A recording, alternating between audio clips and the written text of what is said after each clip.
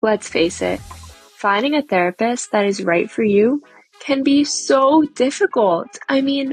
What questions do you even ask a therapist to know if they're competent within your culture and specific needs? How do you identify those early warning signs so that you can find a therapist that's maybe a better fit for you? Well, welcome to Normalize the Conversation. I'm your host, Francesca Reicheter, and today I'm joined by a licensed professional clinical counselor and board-approved supervisor, Shani Tran. Shani creates videos to make people laugh while simultaneously empowering them to own their mental health. And today, we are going to uncover the questions that you can ask your therapist to discover warning signs, red flags, and ensure that you're working with someone who's the right fit for you. Shani, thank you so much for joining me for today's episode. Before we jump in, I really just want to check in with you. How are you really? That's a great question. I was just running payroll, and I was also just getting some new supervisees into the system and also creating Wednesdays are my creative content night. So writing scripts. So how am I really?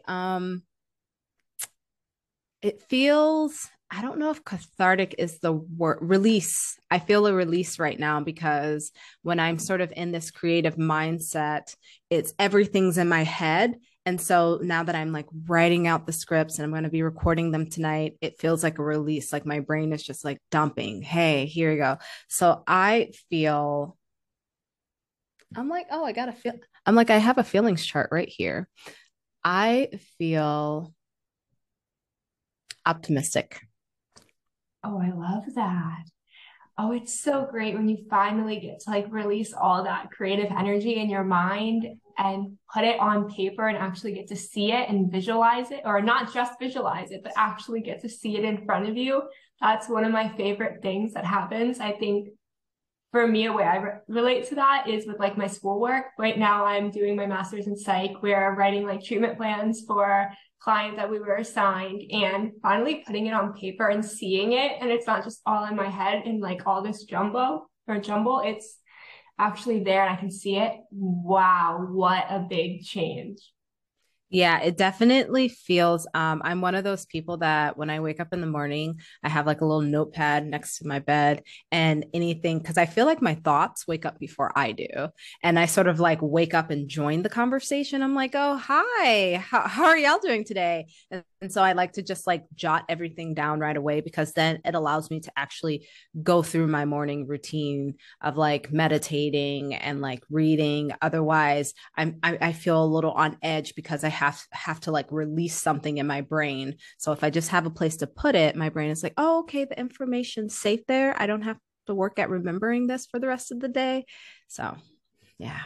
New skill I'm gonna try because that's so true. I wake up and my brain is going 1,000 miles a minute. I have no idea what's happening yet, and I'm just trying to get to the coffee machine so that I Mm-hmm. can function and understand what's happening. I'm trying that tomorrow. Thank you. Oh, it's You're amazing. welcome. Let me know how it goes. Oh, I definitely will. But let's talk about you. Tell us a little bit more about your work. Yes. So when you say my work, there's like several categories here. I am an author. So I recently wrote a book called Dope Therapy, which helps people navigate the mental health field. And then I'm also a creative.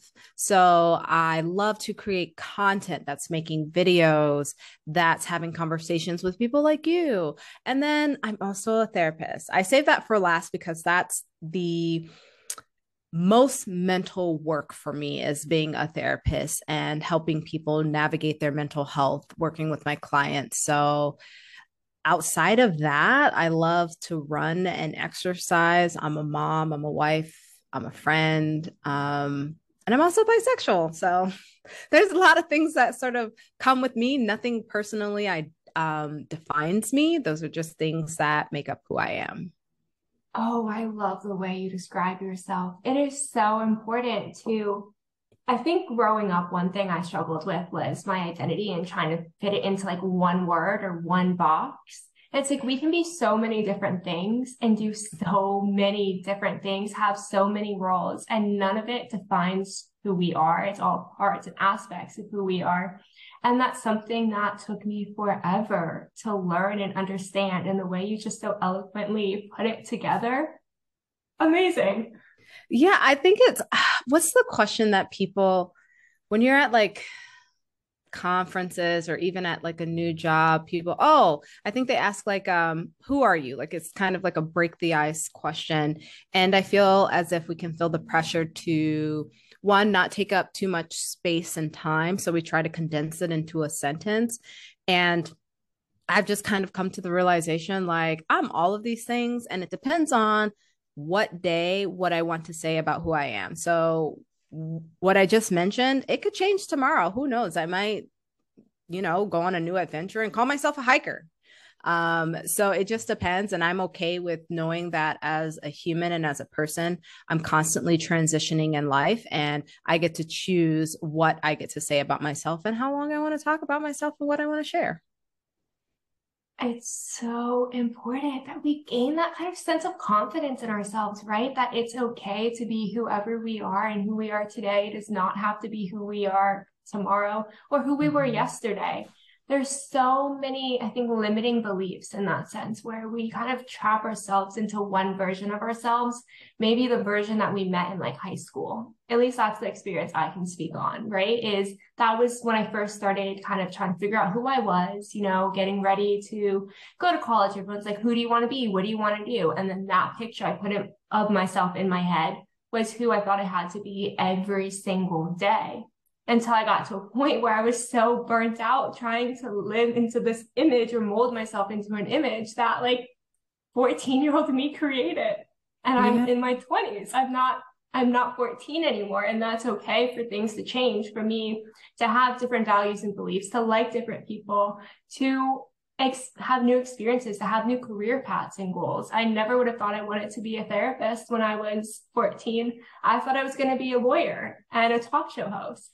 Love that. But then I grew up and found this love for psychology, this love for mental health awareness, for all these different things, but trying to fit myself into this mold of you need to go to law school, you need to study for the LSAT. It broke me, all that pressure I put on myself. Yeah, I think that sometimes, well, I've learned to tell myself that I don't have to be anything that I don't want to be. And that gives me the permission to do whatever it is that I want. And one of the things that I actually love doing is I like to try new activities. I think my activity for February was archery, and then it's March. So I was going to do rock climbing because I've never done like indoor rock climbing, but I hurt my thumb playing tennis. I was trying to be like Serena Williams. I am not Serena Williams.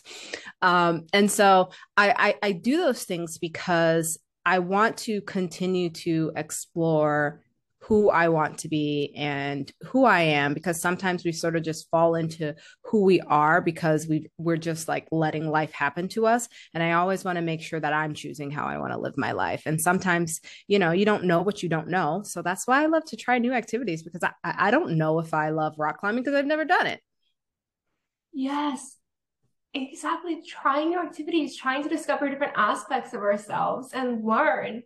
And I think that's something that's so undervalued, is exploring who we are, right? We're so worried and caught up in trying to kind of show up in the way people expect us to and live up to all these expectations that people have or that society has or that we have set for ourselves. And we don't take the time to explore who we are and who we can be within that, outside of that, beyond it. We can be so much more than just the limited experiences that we've had so far. We can continue to explore and grow. Yeah. Well, I'm glad that you are recognizing like, hey, I don't have to put myself into this box anymore. This is something that I get to explore, and the box can be as big as you want it to be for what the exploration looks like. Yes, absolutely. And that's one of my favorite parts of therapy, was learning that it didn't have to just be to grieve or to heal a trauma. It didn't have to just be for a diagnosis. I mean, those are all amazing reasons to go to therapy. And I thought that's all therapy was for. And one day I have found a therapist who just asked me questions beyond that, who we didn't focus solely on kind of all those situations, but who am I? Who do I want to be? What am I telling myself about myself? How am I trapping myself into this pain? And for me, that changed everything, was finding that right therapist who asked the right questions and opened up my mind to seeing myself as a person and not just as like a robot that has to do what she's told. Yeah, not seeing you for like a diagnosis too. Yeah. Not seeing you as someone who has like anxiety or bipolar disorder, but seeing you for the human that you are. That's really important. Therapy, as soon as you said therapy, I was like, oh, yes, here we go. This is the good stuff. Not that, talking about me, I love that too. But I was like, yeah, this is the good stuff when we start talking about therapy and helping people find their space in that. I also wanted to point out that I think sometimes people can hear therapy and they're like, oh my gosh, okay, so is this the only way to fix my problems? Or is this the only way to fix the things that I'm struggling with? And it's like, no, it's just an option. And I think that the conversation is continuing to be had because not enough people are aware of sort of the benefits of it. Because maybe they don't have someone in their life that they know that's benefiting from therapy or that they can see. I think sometimes, your friends can be like, oh, yeah, therapy works. And you're sitting there like, okay, girl, how? I haven't seen no changes in you. That's so accurate, right? And people, first of all, there is a stigma and a shame, and people don't want to talk about it with their loved ones. So they may not even know that their loved ones are getting this benefit from therapy. And then on the other aspect, talking to people about it, and maybe they have a great therapist and they are doing great work, but it's not something that's completely noticeable. Because a lot of times we don't see what people are going through, right? We don't see what's happening behind closed doors. So many Yeah. people won't know that someone that they love is struggling if there's not a conversation happening and if they're not seeing it, if they're not able to recognize the warning signs. So we may not even realize that people are kind of benefiting from therapy. If we don't see a specific change, it may be hard to even think, oh, that works. It actually works. It has a purpose. It has a benefit. And like you said, it is not the only option. It's one really great option when you find the therapist that's right for you. And you're also ready and willing to kind of commit to the process. Yeah, I think that that's very important is that you're ready and willing.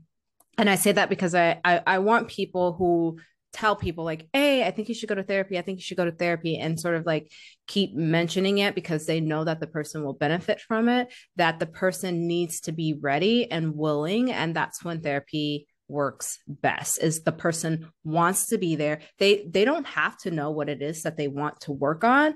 They just know like something's not right.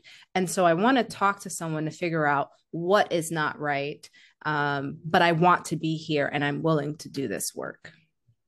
It's so important to be willing to do the work, to be willing to be honest and vulnerable and open. I'll give an example. I have a loved one who, when bring them to therapy, they're not necessarily very open. They're very surface level because they are scared. They don't have a lot of information. They're younger and they're not ready to do the work because they don't understand what the work is, and it's terrifying to them. So because it's all surface level and not getting into what's actually wrong, what's hurting them, what's causing them any kind of pain or grief or any experiences that may have affected them negatively, any negative self-thoughts, any thoughts of harming oneself in any way, none of that's coming up because it's just so much fear. What does that mean? Yeah. And I think too, an important element is having trust.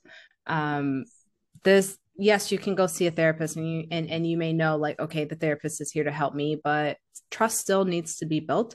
And that can take place over time. Like, I mean, I've definitely had clients where something that they've wanted to tell me since day one doesn't come out until, say, a year later. And that's because it's not necessarily that people want to hold back. It's we're building trust. I like to think of Brene Brown's sort of model for trust, and that's thinking of it as marbles in a marble jar. And when people do things that you start to trust them more, you add marbles to the marble jar. Now, also knowing that the marbles can be taken out. And so sometimes clients, they sort of are adding marbles, and then once there's enough marbles, aka enough trust, they're like, okay, I feel comfortable disclosing this, and it could be a very vulnerable thing that they already feel guilt or shame about, and so they want to make sure that they're disclosing it in a safe environment that also has trust.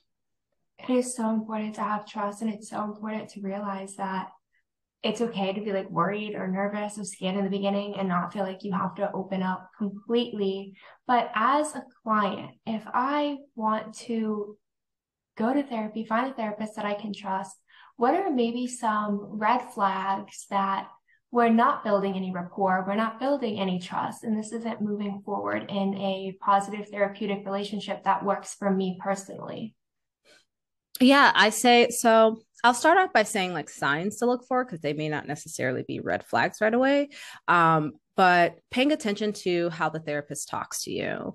Are they talking at you? When we often give like reflective language. So that could be someone saying like, an example might be, I'm feeling nervous to go, or I don't want to go see I don't want to go to the parent teacher conferences. They're just going to talk about my child. And maybe the therapist reflects, if I'm hearing you correctly, you're feeling a little anxious about going to the parent teacher conferences because you're anxious about what could be told about your child. That might just be like sort of a reflective sentence. And in that, it's like, oh, okay, so you are hearing me. We sometimes add words to it to sort of like label those emotions, but that's one thing. It's paying attention to how the therapist reflects what they're hearing. And that sort of tells you like, is the therapist like truly listening to me? That's one thing. Another thing could be when you meet with your therapist, are they running late? That is a red flag for me. Is if the therapist is consistently late. It's sort of, if it's a one-off situation, like say for instance they're like, sorry, I'm running 10 minutes late, and that happened like one time, that's totally fine. But if your therapist is like 10 minutes late here, 7 minutes late here, 8 minutes late here, to me, that's a red flag for how they value someone's time and, whatever they need to do on the back end to manage their schedule. Some other things to look for is, how do you feel when you leave the session based on how the therapist talked to you? I say that because there's two things to differentiate here. You may feel different after the session because of what you talked about versus how you feel about the therapist responding to what you talked about. So you may feel like, wow, like she really gave me some tools there. I really felt heard there. But let's say if you talked about your trauma, like, I don't want to talk about that, and I feel really like just down and sad remembering that information. So being able to differentiate the two, and those are just some tips. Those are really great tips because it's so hard to know what to look for. It's so hard to know that not every therapist is going to work for you, and that's okay. That's not you. That's not that you are broken and not capable of going to therapy and getting help and support that you need. It just means that that therapist may not be the right one for you, and that's okay. But if you don't know how to recognize those signs, it can be really difficult. I love the last one specifically because for me, I'll give a specific example. I was seeing a therapist maybe about a year ago. And in the beginning, I really, really liked her because I felt like I had a lot of time to like open up and explore. And then as we started moving from just kind of that exploration phase into more of a action oriented, I felt very pressured constantly. And like I would say something, and instead of being validated or heard, it was like, well, then why didn't you do this? And I'm like, that's not currently an option. That is a great option in the future. But right now, it was about kind of like moving away and taking more financial responsibility. Going tens of thousands of dollars in debt currently to be a college student, right? To get a degree, to also just being young and starting to get working, right, and starting to slowly make money and having already student loans to be paying off from undergrad, it's not that easy to suddenly just be like, well, then I'm going to move out and I'm going to be able to take care of all these bills on my own. Great option. Great option. Something I'd love to work toward. I can't do that today. So yelling at me every session to do that today is not getting me anywhere. Yeah. And I appreciated the direction and the advice because I know like end goal, that's really something that would have helped me is having my own space to be my own person. But right now, that's not the answer. So when I started to feel really pressured in the beginning, I was like, you know what? It's me. It's me. She's right. I need to just figure this out. And I started to feel really invalidated and very angry with myself all the time.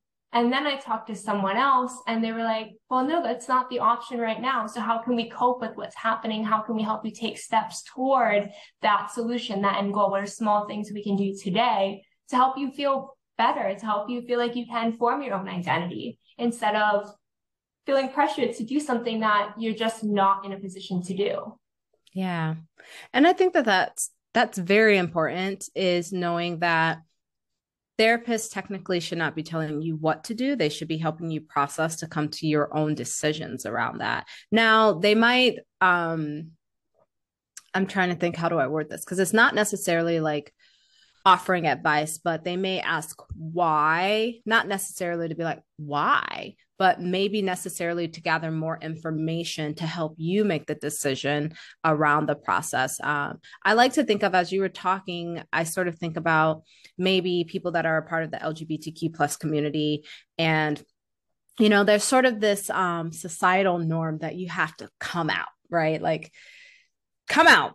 And that's not always safe for everyone, depending on the city they live in, depending on the school that they go to, depending on, you know, if they still live at home with their parents.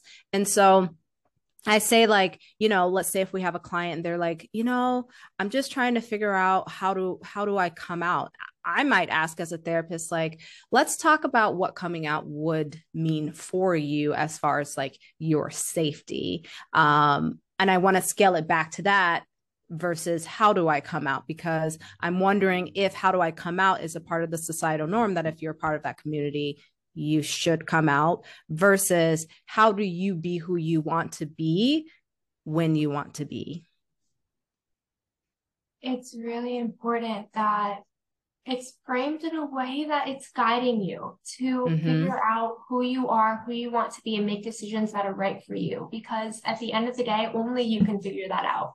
No one else can tell you the right decision for you because they're not in your shoes. They're not living in your life. They can just help you find the right questions to ask yourself, guide you toward the tools that you need to make a decision, to explore who you are, to explore different coping tools, self-care practices, behavior modifications, all these things that you can do for yourself to figure it out. They can't give you the answer. And for me, that was something really important to learn. Was the point of therapy was not to be told what to do and how to do it. It was to learn how to figure it out myself with a guide who can offer that support, that validation, and even help keep me safe in the process if I don't know how to process or handle something. Yeah. I think that I want to, I keep saying I think that, but it's important to know that like the process is for you and the therapist to get aligned with what your goals are.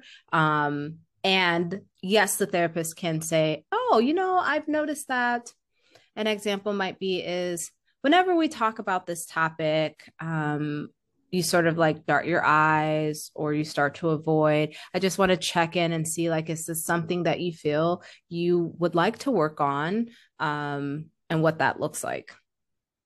Yes. And it's okay to say, no, I'm not ready.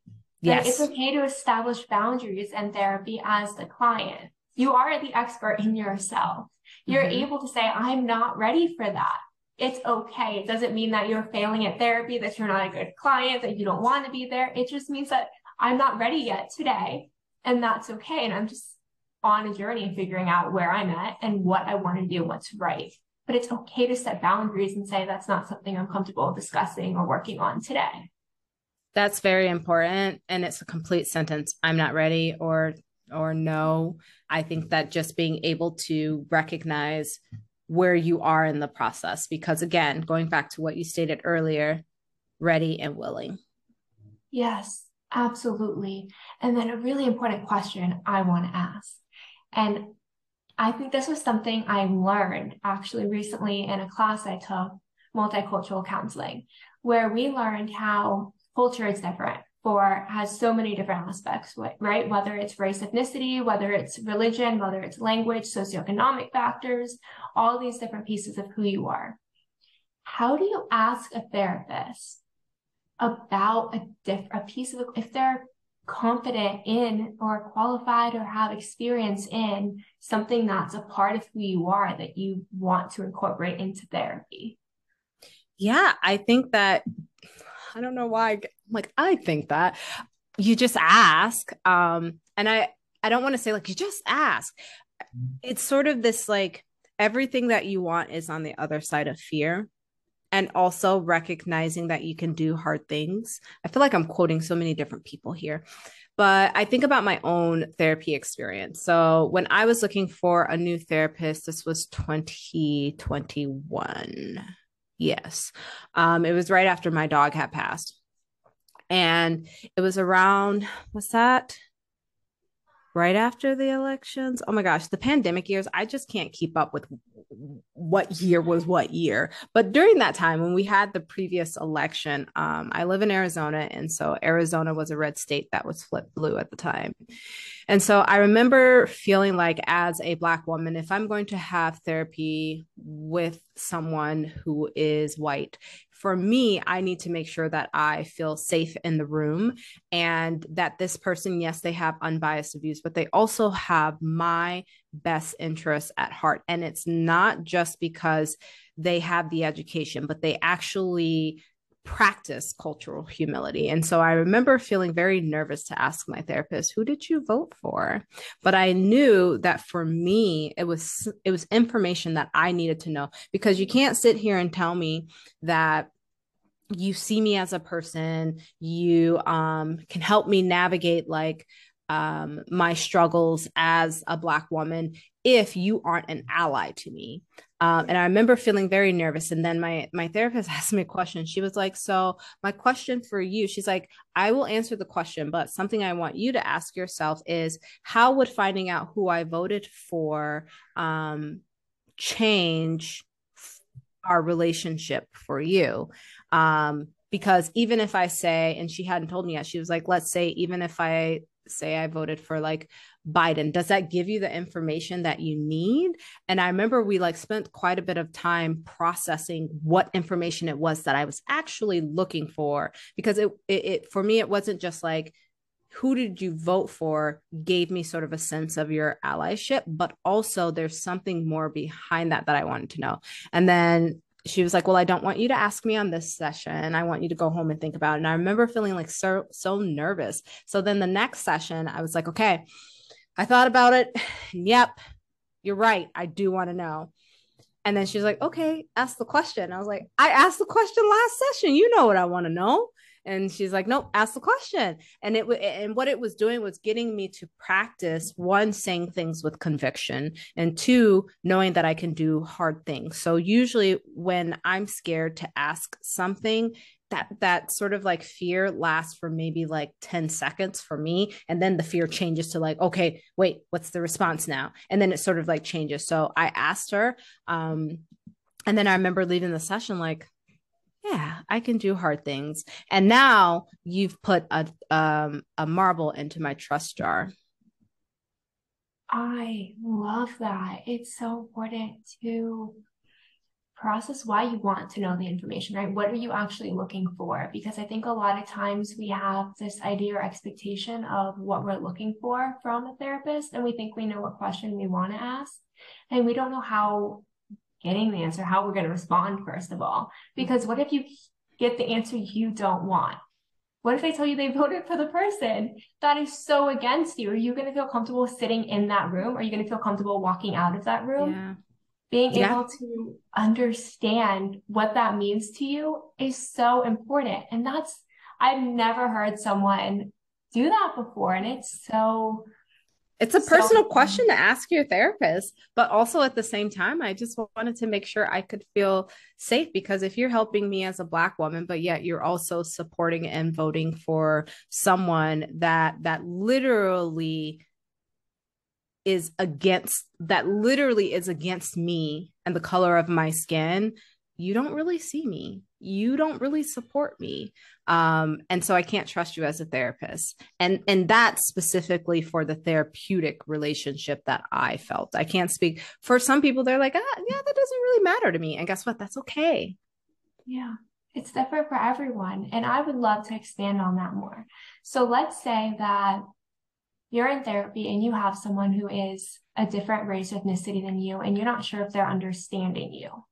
You're not sure if they are understanding where you come from, if they are looking at you behind the lens of you being a human and being a person, or if they're looking at you only from what they see on the outside.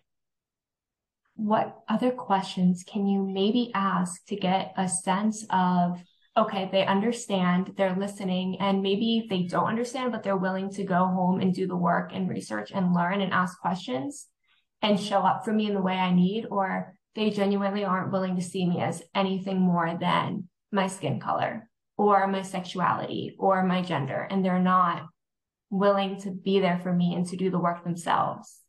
Being able to ask the therapist, yes, have you ever worked with anyone with my concern? And if so, how did you approach that? Because then one, they have to be honest, right? Of like, and can I just stop and say, if a therapist asks the question, how would me answering that question impact you? And you're asking a cultural question. Okay, thank you so much. Because we're not gonna reflect the question onto me when I just asked you a question that is going to help me figure out if I want to work with you. I just want to state that.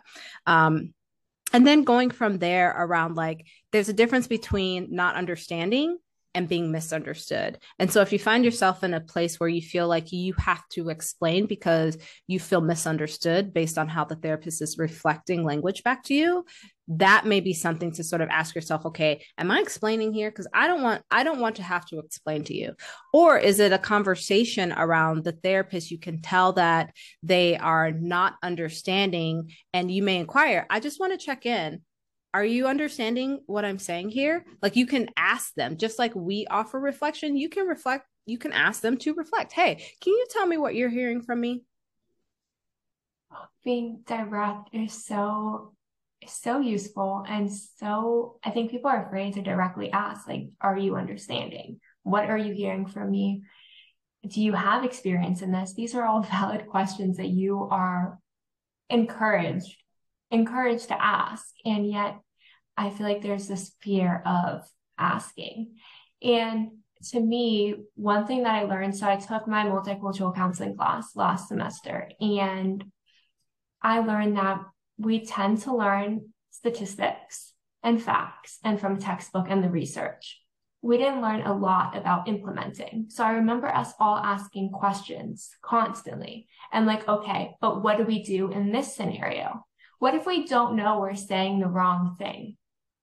What if we don't know that we are not using supportive language? What if we don't know? Can a client call us out on it? If they do, how do we respond? How do we go home and educate ourselves? How do we do better? How do we learn? How do we implement this? How do we not become just a statistic that's hurting people instead of helping them? Because the reality of it is right now, white people make up the majority of the therapists. That is a fact. Straight white people make up a large majority of the therapists.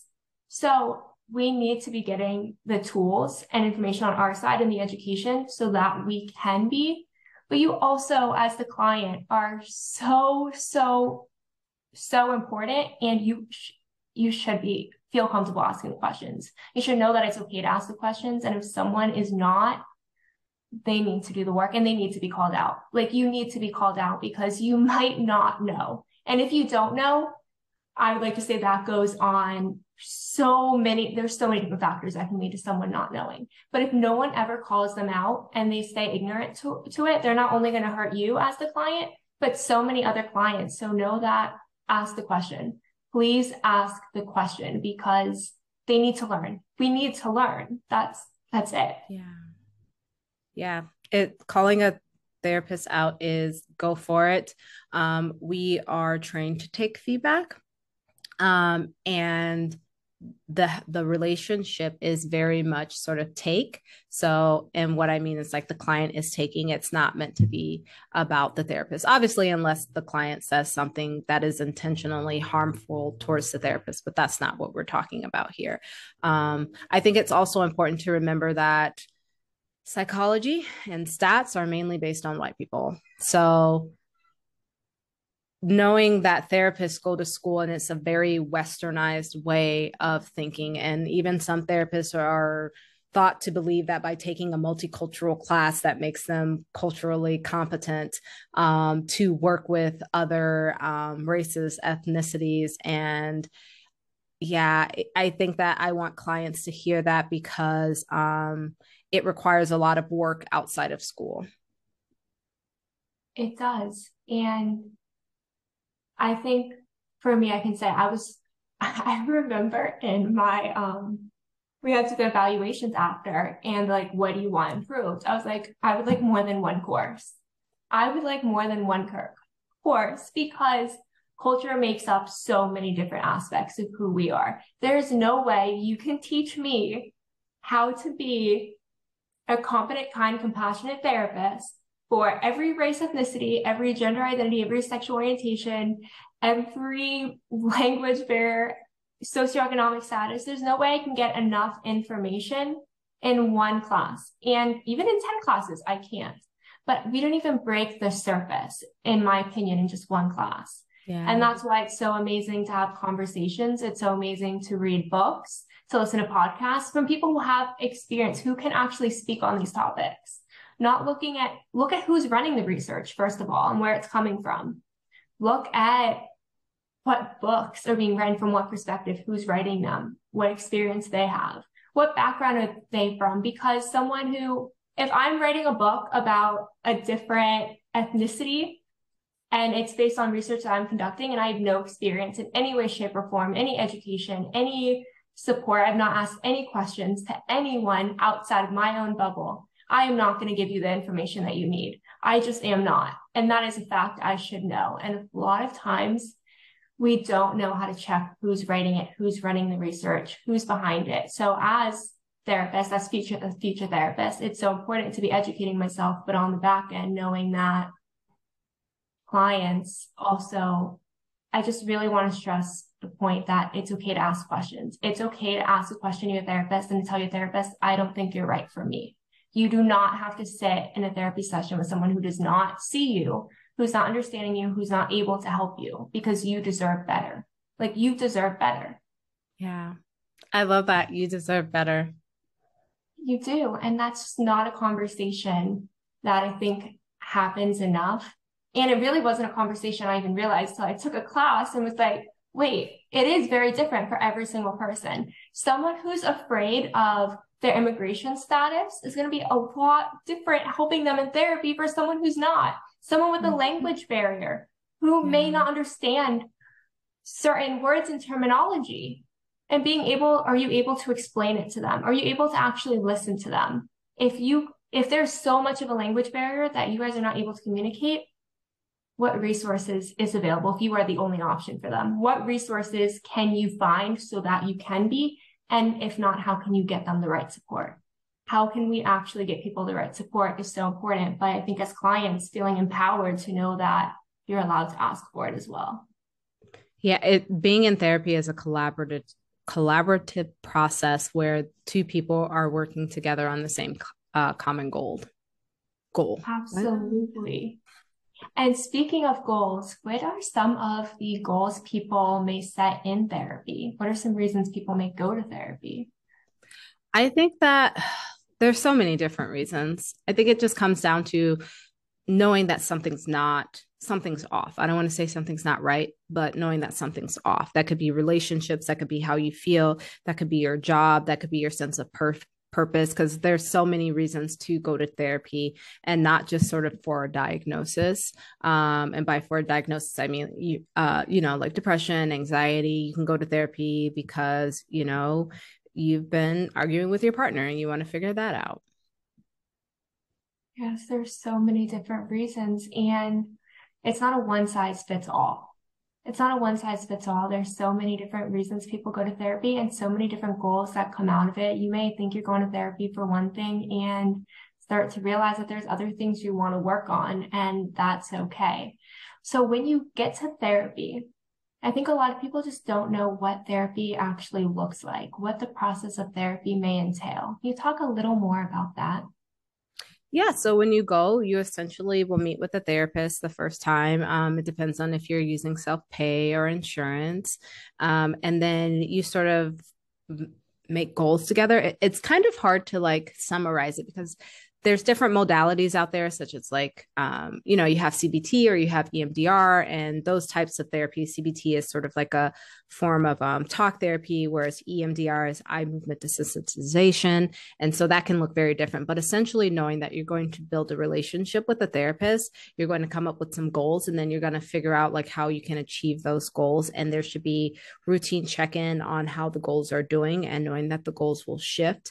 And then I highly recommend no less no less than biweekly. I just don't, as a therapist, I don't believe in monthly sessions unless you're already in the process. And monthly sessions are meant to sort of check in as you phase out. But also, I want to say that I recognize that like monthly sessions may be like what someone can afford based on their social economic status. However, at the same time, it can be very much check in like, hey, this is a lot happens in 4 weeks. And so, in order to like do the work, I would recommend biweekly. Absolutely. I think to me, something that I've learned is when you're figuring out how often to go to therapy, looking at one, how much someone can afford and how feasible it is for them to get there, what options are available. If maybe they can't physically get there in person, is telehealth an option in between?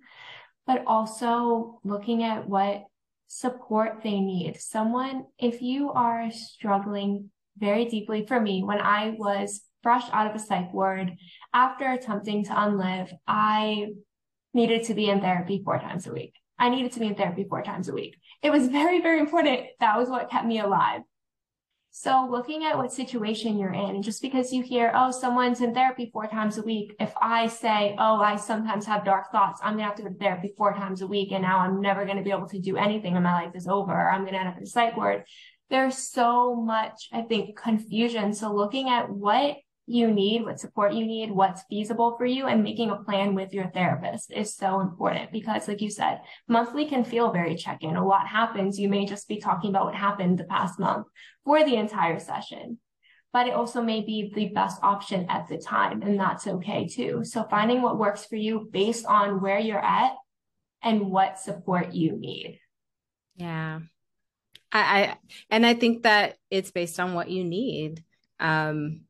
And also knowing that therapy is not meant to be a space where if you're just only venting and you're not processing. Yes. And for those who don't know the difference, what is the difference between venting and processing? So venting is essentially like recounting what's happened, and processing is figuring out like what are the feelings behind that, the actions behind that, where did it come from, and then what do you want to do about that?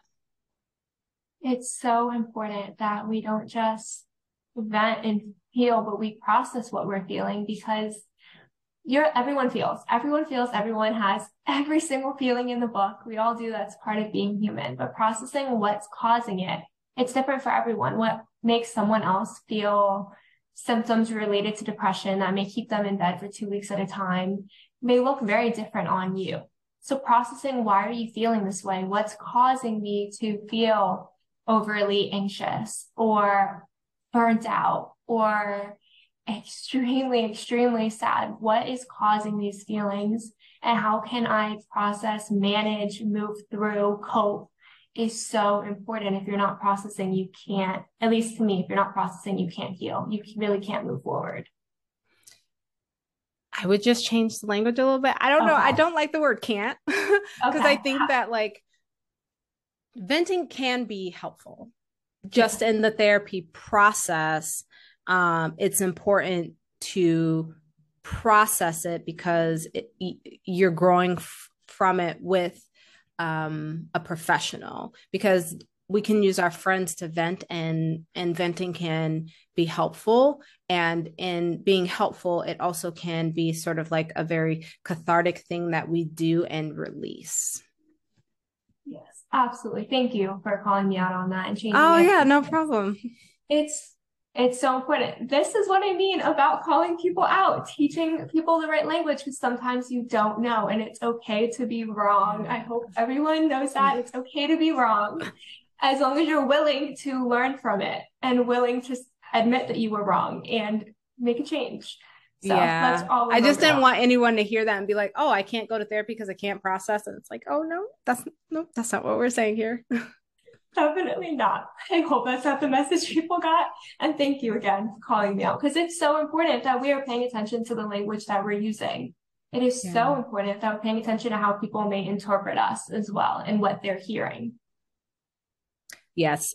Interpreting, and also what they're hearing, and also knowing that, like, I'm a therapist, so I am, most of the time when I'm talking about mental health, actively listening and paying attention to the words that people use. It's so important. And as we are beginning to wrap up, what is one piece of advice you can give to someone who's interested in maybe starting therapy, maybe has tried before and just hasn't had a good outcome in finding the right therapist? What piece of advice can you give them? Ask for support. Sometimes that's the hardest part. The most challenging is trying to find a therapist. And so if you can ask, maybe a friend or family member, hey, I just want to let you know I'm having a really hard time with my mental health. I'm looking for a therapist that is BIPOC, also a part of the LGBTQ plus community. Would you mind like helping create a list for me? That would be really helpful. So I think that's sort of the biggest advice, is being able to ask for support. And it could be, hey, I have my first therapy session. I'm wondering, will you be available, or could you be available to talk after my first therapy session? I want to sort of like reflect on it with someone that I feel safe with, because I'm nervous about going. Those are just a couple ways to approach it. I love that. Shani, you've been absolutely incredible today. Thank you so, so much. Well, thank you so much for having me. Thank you so much for listening to Normalize the Conversation. Don't forget to subscribe, rate, and review. This podcast is an initiative of Inspiring My Generation, focusing on normalizing the conversation, bringing education and awareness to the forefront, and amplifying global voices to spark change and hope. Inspiring My Generation is a 501c3 nonprofit organization on a mission towards suicide prevention through awareness, conversation, education, and support. Connect with us on Instagram at Inspiring My Generation and visit our website inspiringmygeneration.org to learn more about our work and how you can make a difference.